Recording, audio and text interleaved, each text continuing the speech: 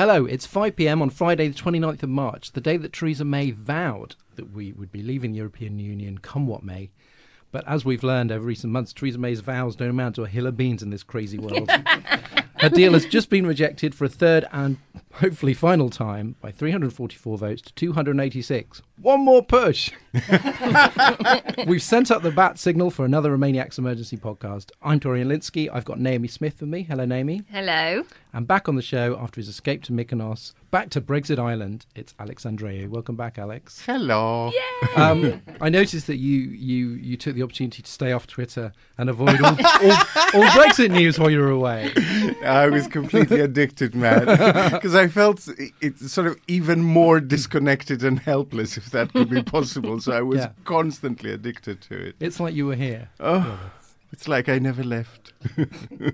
Not as many recipes as we normally Seriously, get from though, who knew that between looking after an elderly parent with dementia and, what was going on with Brexit on Twitter, the latter would be the harder thing. Looking after mum was a breeze.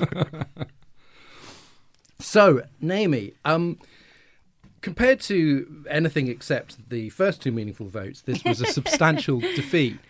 But it didn't seem like it was necessarily going to be yesterday. It was a lot closer. It felt like it could be a lot closer than it was.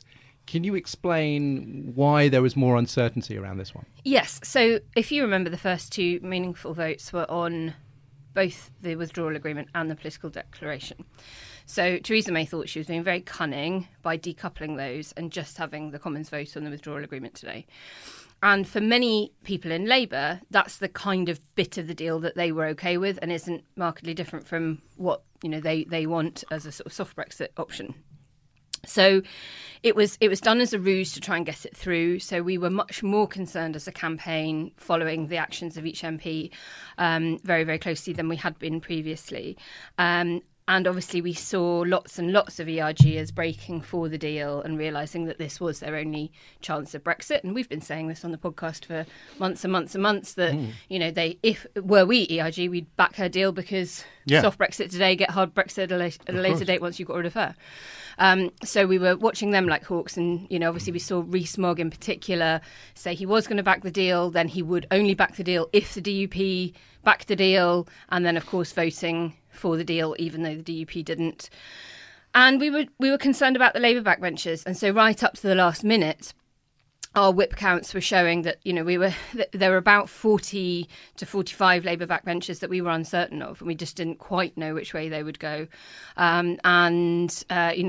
Stalking their Twitter feeds, not just things that they posted, but things that they'd liked. Their Facebook pages, trying to get the intel on where they were at, as well as obviously having all of our conversations with inside the House of Commons and seeing who had spoken to who and what they were breaking for.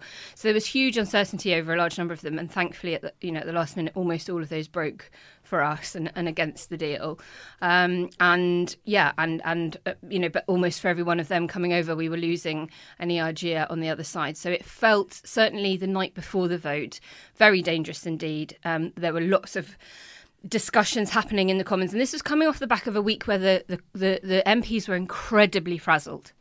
This has been a very, very long week for them. Unlike the rest of us, they usually finish on Thursdays. They'd had the indicative votes. They'd had, several days of intense debate, very, very, very high emotion, being over-lobbied by all sides. And, of course, today we also had the Farage March and the Toby Robinson crew turning up outside Parliament, causing all sorts of trouble as well. So emotions were high, exhaustion levels were high, and we were just concerned that the MPs weren't going to hold the line and follow particularly the Labour whip that they needed to. In the end, we only had 5 Labour rebels, and we had a healthy number of Conservatives rebel. Were the Labour rebels including Caroline Flint, these were the people that you'd expect, right? Yes. The hardest of the hardcore. Indeed.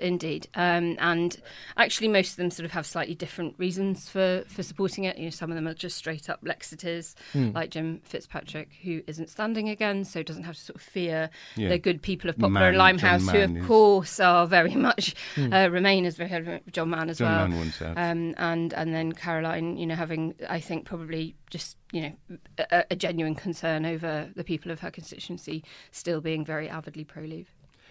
And, I mean, there was a stream of ERGers reluctantly coming across. Does this damage, the sort of the Rabs and the Moggs who, like you said, actually quite a sensible thing to do? Like you say, the sort of thing that we would have advised them to do if we were on the dark side. But presumably the other people, the Steve Bakers and so on, are going to see them as splitters. Indeed, and there's as I was on my way here to the studio, there was lots of talk about Jacob Rees-Mogg being replaced as the chairman of the ERG. So I think they may have burnt some political capital. Yeah. But then, almost ask, who hasn't in the comments. No, but that's partly one of the great things about it, that you begin effectively to split them between the purists and the practicals of Brexit. And that tension between them will begin to cause cracks. And, their great strength was that they always voted as a bloc. The moment that bloc started to crumble, they actually became less dangerous in the sense that no deal actually fell off the table because they stopped voting as a bloc, because they broke away. That's when no deal became less Although no possible. deal, of course, is... Well, no deal is incredibly table possible, on but April now 12th. from the EU side, because we're reaching a point where, I think we're coming to a juncture where at some point the EU will say, take the deal, leave, revoke, just leave us alone. You're right. As the options have dropped away, everyone's very true colours have become much more stark and apparent. We're now in primary colours with Brexit, finally, after Does 3 years. does this reveal, like, the people that sort of voted against now, is that the irreducible hardcore, do you think? I would expect so, yes. Yeah, and I think May's probably running out of blackmails now as well. But that you're running out of things to throw at them to change their mind. She's split now the withdrawal agreement from the political declaration. I mean, I don't see what more there's left unless the EU help her in a way by offering an extension, the terms of which are so humiliating. That might motivate some more people to. Can we clarify switch over. for people who are maybe not au fait with the procedure how this meaningful vote even happened, considering Bercow saying she couldn't bring it back if it was the same thing? Was it the decoupling? It was a decoupling, yeah. That was the straight trick. up, the trick. And I don't know that we won't see another ploy. So from the campaign's perspective, we were always confident that it would probably be defeated. What we were very concerned about was the size of her defeat. And that if it had gone sub 50, that would have been very, very tricky for us, because she would have had a very legitimate reason to say, I can do this. Let me bring it back one more time. Well, I mean, at this rate, I mean, she could... Exactly. Right. So where we're at now is that I don't think we can afford to celebrate too much. We are, as Alex has, and you, Dorian, have sort of pointed out, we've now basically got two options, which is no deal or long extension. So we got to the meaningful vote today because she managed to decouple the political declaration from the withdrawal agreement. She still didn't get it through. And her defeat was much, much smaller than previously, but probably still quite a stretch for her to imagine bringing it forward again. What we're going to see on Monday, of course, is the Commons taking control of the House again, the MPs taking control of the House again rather than the executive. And they will probably, we don't know yet, bring maybe the top 3 or 4 from the indicative vote amendments back again for another round on Monday. So that's likely to be the final say amendment, Ken Clark's amendment on a customs union, and some kind of Jeremy Corbyn 2.0, and lots of talk up of customs union happening over the weekend. Now, May faces, another decision on what she does with all of this, and it's quite... the only solution, as I can see it for her, is for her to, if she really wants to get this through, is to attach what we had referred to as the Kyle Wilson Amendment, the Beckett Amendment, to it. If you back me... So for her to put it to the people. I will put it to the people. Yep. Get my deal through and I'll put it to the people. And of course, the other thing that has happened since the vote is that the EU have said that there will be a summit on the 10th. We can only assume that at that summit, a similar thing will happen as happened last time, which is where she goes in, asks for the thing that she wants, leaves, and then they talk about it and discuss it. It's like a parent-teacher meeting for a recalcitrant student, isn't it? It's like, we have to talk about the UK again. Exactly. Sorry. Yeah, and just to say that I don't see how she goes into that without asking for at least a 1-year extension. So, they will either turn around and say, no, it's no deal, or yes, and we are definitely fighting the European elections. Will hardcore anti-Brexit people, you think, vote for the deal if it's tied to a people's vote? Because it's a weird thing, because, of course, they're getting this thing that they want. Well, it's their second favourite, maybe after Revoke. But they're going to be voting, go through the lobbies for her. Do you think some people will just be like, I can't do it even to get a people's vote? It's very, very tough. So the other thing, of course, that is happening on Monday is the debate on the Revoke Article 50 petition. I like Revoke 50-cal. 50-cal. I like that. That's how tired I am, people. So she looks fabulous, by the way. You can't see her. that. Thank you. That debate is happening on Monday as well. And you're right, Dorian. It's really tricky to game it, because some of the MPs that are probably slightly pro-soft Brexit, that definitely don't want a referendum and would prefer Revoke, what do they do in that situation where, so we'll be gaming that out all weekend. We'll be hitting the phones, talking to all of our people who caucus for us within the different Commons groups to figure out what happens there. But we don't yet know which indicative votes are going to be brought back. Isn't also one of the issues that she could turn around, promise a Kyle Wilson type amendment attached to her deal, and then make the referendum between her deal and no deal? That would be quite consistent with her whole "the people voted, we can't go back to them" shtick. That's quite a danger. You've got to check the small print on just because your deals with May. It seems to me consistent with her psychology to turn around and say, fine, I will give you a referendum on the deal, and then the government proposed that the referendum that should be put forward is between her deal and no deal because the people voted, etc., etc. In which case she won't get it through.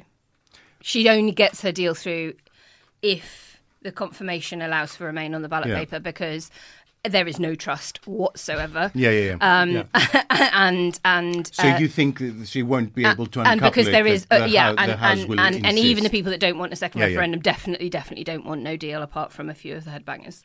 So can I give a short shout out, by the way, to Anne Main, the MP for St Albans, who was the funniest ERG switch by a long, long chalk. She actually stood up in the House, and I hope the good people of St Albans are listening to this, 17,000 of whom have signed the Revoketical. So far, keep signing St Albans. The Revoketition. So she stood up in the House and she said that she'd received between 600 and 800 emails from her constituents,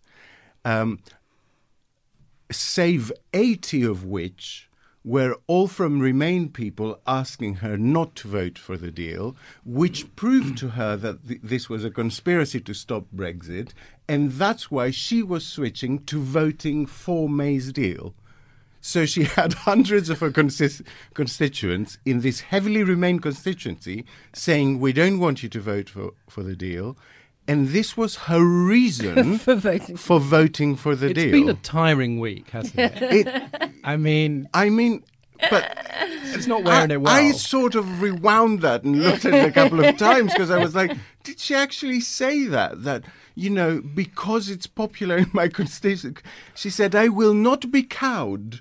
But I can never remember a time when the psychology of individual MPs, people that you perhaps had never heard of before, unless you were, like a Westminster correspondent, has become so complicated and so fascinating because, like Naomi's saying, obviously a campaign group has to kind of do its own whip count and kind of think, okay, which way are they leaning? But I think anybody who's just following it in a kind of more sort of amateurish way has also suddenly just kind of It's fascinating. The viewing figures for the Parliament channel have shot up through the roof. Yeah, and everybody's discussing these people that literally they didn't know existed a few months ago. Did Mark Francois switch, by the way, or is he still one of the hardcore? Because he was making some noise. I don't think he's... It would be interesting to find out. I can tell you. It would be interesting to find out if you had to go in some room with some sellotape and stick together the deal he ripped up live on TV because his father fought Germany or something. I think the Francois is not for turning, but I could be wrong. But he was making some weird noises. He was a no. He voted against. Right, good. There we go. Very good. So as for the revoctition, like I said, it's being it's being debated. Now the numbers. Stop teasing me. I'm tired. We love it. I have to say, I was a little surprised by supporters of the petition saying that we have to get this over 6 million, as if that was the thing. And everyone's, okay, 6 million. 5 million, 5,900,000, yeah. But okay, 6 million now. I don't know how many millions, probably 17.4 plus 1, it would have to get to before it became undeniable. What does the events of today think have any bearing on this kind of movement towards revoke? Revoke, I think the petition has put revoke on the table. No, but I'm talking today. I mean, because we discussed this earlier in the week that obviously the petition has. But I think in a more general way, everyone is talking about revoke as an option now, and the closer we get, the more we knock out options, and the closer we get to the actual no deal date. Effectively, we depend on the kindness of the EU. We depend on their flexibility to extend on reasonable terms and not push us on X, Y, and Z. But we may reach a point where it actually does come out to no deal or revoke. And it was very interesting to hear Lisa Nandy yesterday on Politics Live, and she's one of the Labour MPs who have vacillated slightly, flirted with the idea of voting for the deal. But it was quite interesting to hear her on Politics Live yesterday say that Mrs. May needs to understand that even for people like me, if it came down to a choice between no deal and revoke, I would vote to revoke Article 50 every day, and there are many MPs who feel exactly the same way. The big question, the mysterious question, is how is Theresa May still Prime Minister?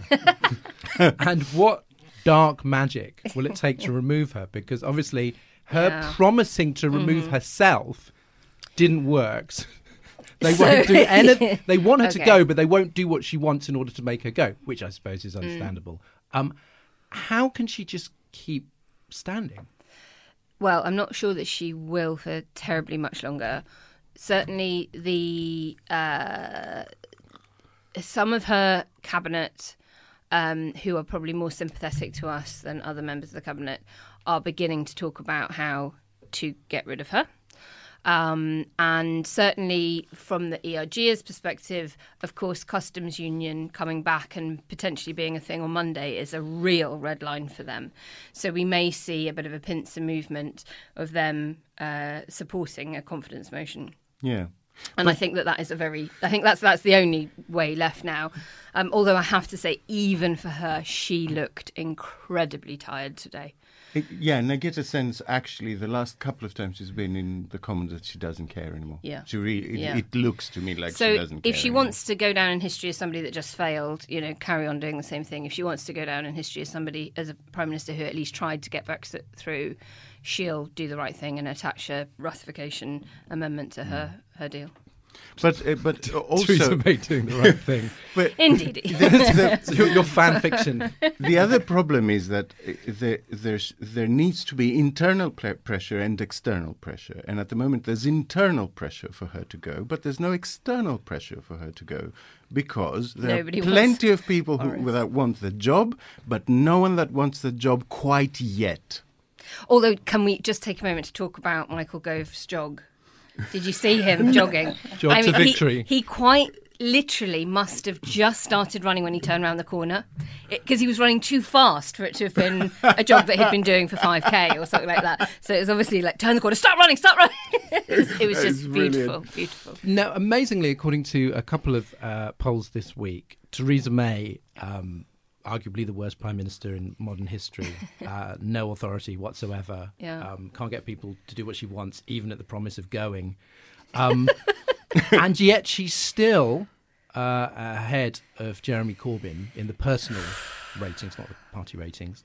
And both of them are still being trounced by Don't Know or Leave Me Alone. or Ron reopen nomination. Yeah. So, obviously, people now talking about a general election.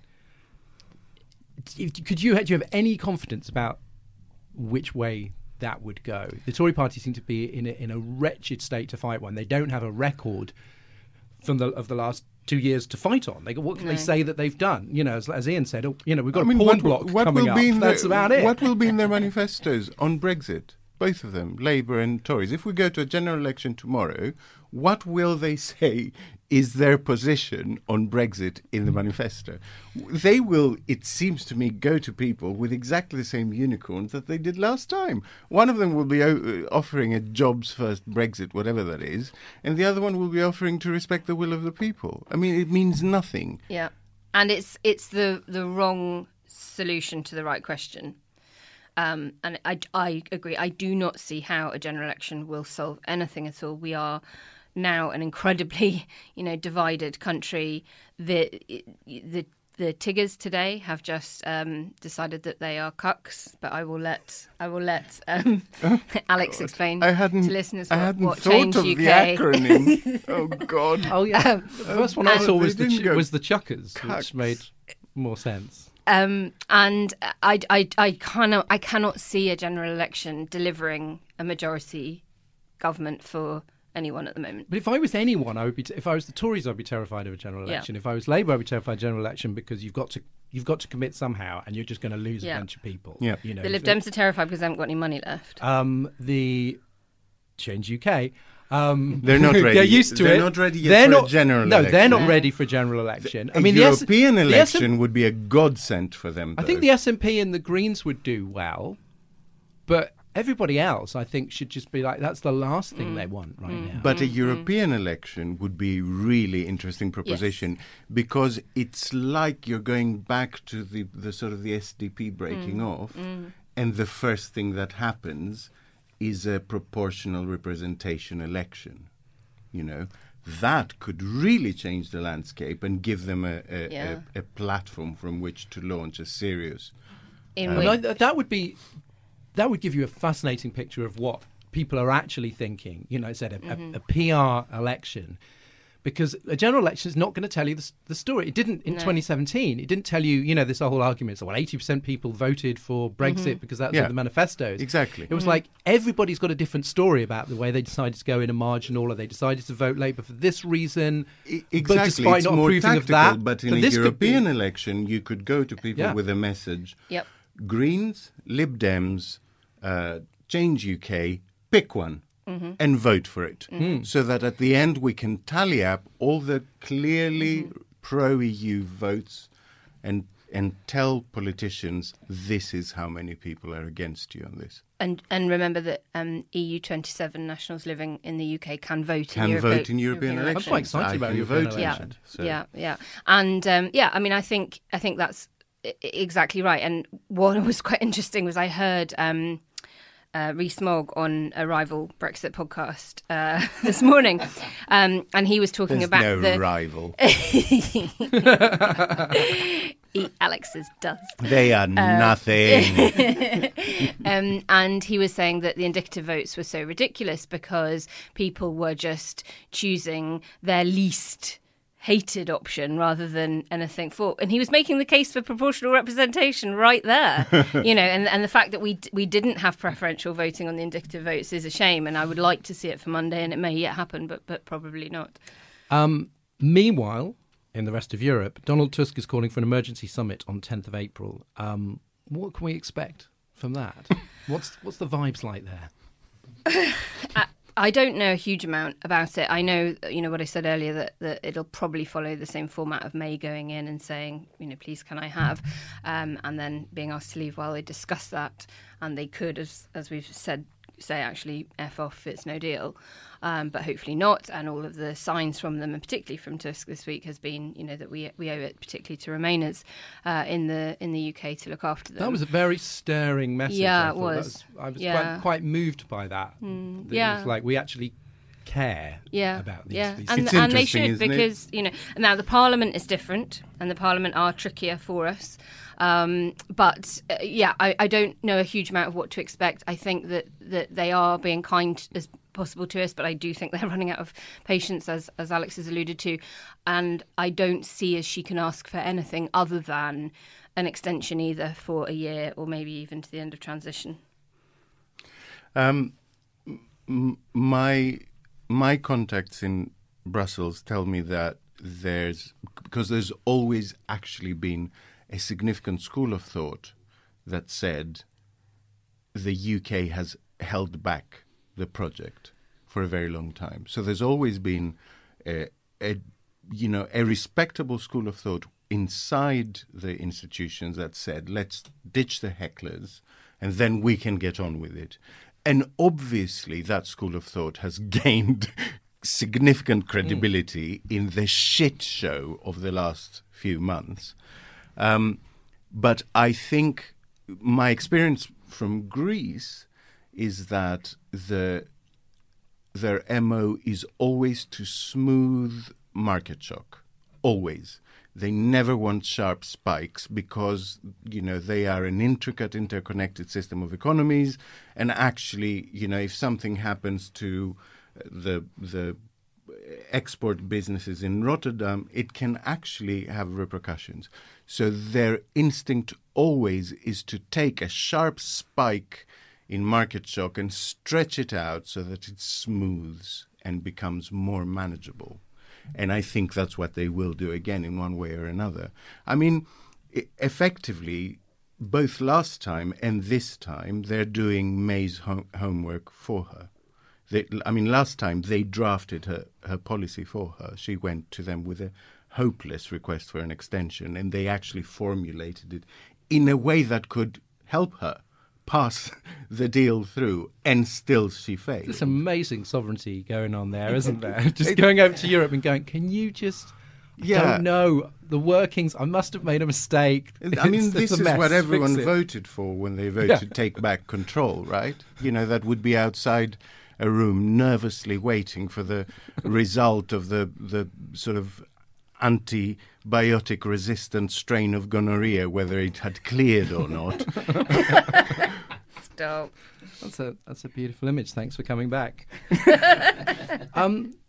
Now, last Saturday, up to 1 million people marched, and Naomi said, I believe there was one arrest for drunken tomfoolery. Mm-hmm. Very minimal police presence.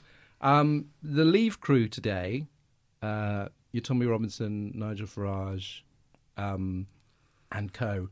That seemed to be on the verge of turning quite nasty. Yeah, unfortunately, just before I came here, that some buildings around Westminster were being evacuated. Staff, particularly parliamentary staff, were being told to try and make their journeys home before about 3:30, and there was a very heavy police presence. And my offices aren't too far away from there, and they were. The streets were lined with big police vans, and all of a sudden their sirens went on and they rushed over. So yes, it had seemed to be turning pretty nasty. Wouldn't it be funny if they just bundled them into the vans, took them to Sunderland and left them there to walk back again? Oh, poor old Sunderland. Sunderland don't deserve that. But I'm sure there was talk of, if we don't leave on March 29th, things will get blood nasty on a bigger scale. Yeah. And, I hear a lot of vox pops from the BBC of people just going, why don't they just get on with it? I'm just fed up with it.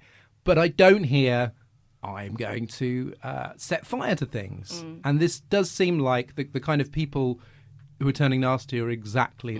They didn't need to turn nasty. Actually, they were the people you'd expect, right? Sorry, you go.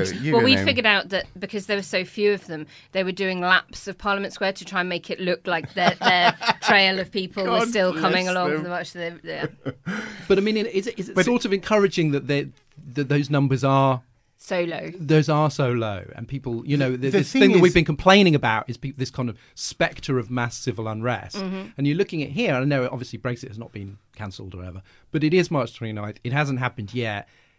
And they lost get over it. These are the only people they can muster to kind of get angry about it. I mean, listen, looking at the London riots a few years ago, it doesn't take much of a spark to get things started. So we shouldn't be flippant about the numbers and about how much bigger and more well behaved our march was compared to theirs, because things can tip over.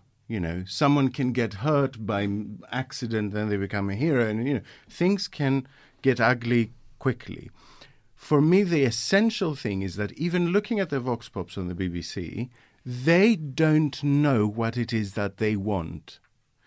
So they want to get on with it, Alex. I think they've made that clear. But can I say, even among that crowd gathered in Parliament Square, you shove a microphone in their face, and some of them are saying, why won't they vote for the deal so we can Brexit? And some of them will say, why don't we leave with no deal? So even at that basic level, half of them are protesting the fact that, Parliament won't pass May's deal, and half of them are protesting the fact that she won't leave without a deal on the 29th. So they would need some kind of cohesion to become real trouble. When are Brexiters going to come together and heal this divide? They came together once. They came together once 3 years ago. I think that's the point. And we have so overvalued the vote of people who had never voted before. I keep hearing it said, what about people that vote regularly? What about people who are politically engaged and see it as their civic duty to vote every time there is an election? Oh, no, fuck them. Let's look after the people who just decided to, put a fresh pair of Y-fronts on, get out of their sofa once and go and vote.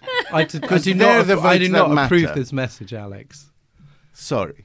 I'm sorry to all Y-front wearers. I'm sure some of you're not all bad. Yeah, I mean, it doesn't my mean dad wore Y-front. It doesn't mean that He's a good man. that they're kind of, they're bad people. They don't deserve their say, whatever. But I agree that valorizing the idea of these are people who have never voted before, as if, and it's great that they wanted to vote, but it's as if there's no downside to the fact that they have no familiarity with politics. I'm not saying they don't deserve they say they absolutely do, but it shouldn't count more than people who are involved. And actually the important point to make in what you're saying is the point that we make to politicians when we're lobbying them and showing them our data, which is that it was an election that turned out people who have never voted before and probably will not vote again.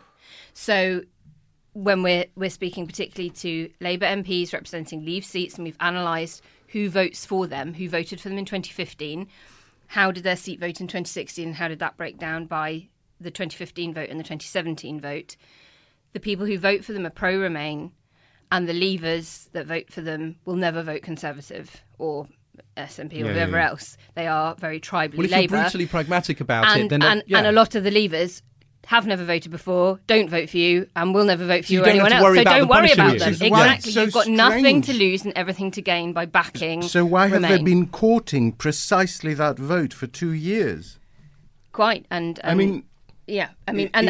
because, okay, we've seen more than we would have liked people outside Parliament today, but not very many. But those are the sorts of people that Hope Not Hate have to try and shield MPs from up and down the country all the time. There are skinheads turning up outside constituency surgeries on a weekly basis, trying to threaten and intimidate people. I've mentioned it before, but Joe Cox was politically assassinated 3 years ago. Yeah. It's very, very raw for a lot of those MPs, and so I think it's not that they're necessarily courting them; they're just scared of them. And there is I hadn't thought of it that way. You're right. And on a human level, even though obviously it's fascinating to watch this shitstorm unfold, but it must be very difficult for MPs who are kind of they're in there just the hours. They're in there a lot, but also everybody's like pounding them on emails and Twitter, and people grabbing them in the lobby and trying to convince them this way or that. And there's this huge amount of attention, and like you said, that in some cases that can lead to actual threats.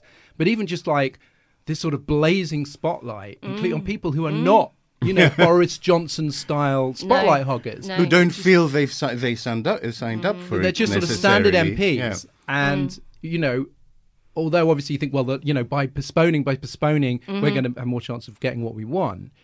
You do wonder, I can understand why people who are actually in the Commons are thinking, how much longer is this going to go on? I genuinely cannot think of a worse triangulation in recent living memory. I think Labour's policy throughout the last 2 years will be taught in universities for decades to come. They have somehow magically managed to convince millions of Remainers that they are for Brexit and millions of Leavers that they are against Brexit. This is what friend of the podcast Tony Blair said. It's just extraordinary how they managed to get it so utterly wrong. I think we've run out of things to say now. But there's a lot to, as Stephen Bush in the New Statesman said, that we might potentially have 4 elections or 4 votes this year. The local elections, European elections, general election, referendum, possibly second general election. So if you are one of those people that's never voted before, get registered. Now's your time to fill up your scorecard. Punch your card in just a few months. But do make sure you're registered to vote, and particularly make sure any young people you know who are over 18, of course, are registered to vote, because what we will need as a community is their voices being heard this time round. And EU citizens must get a wriggle on and register with their local authority, because if there is a European election, they will be allowed to vote. Which will be a nice change for them. It will be a nice change, yeah. This has been a Remainiacs Emergency Podcast. Now, for God's sake, go to the pub and celebrate the Brexit day that wasn't. Hey. Hey.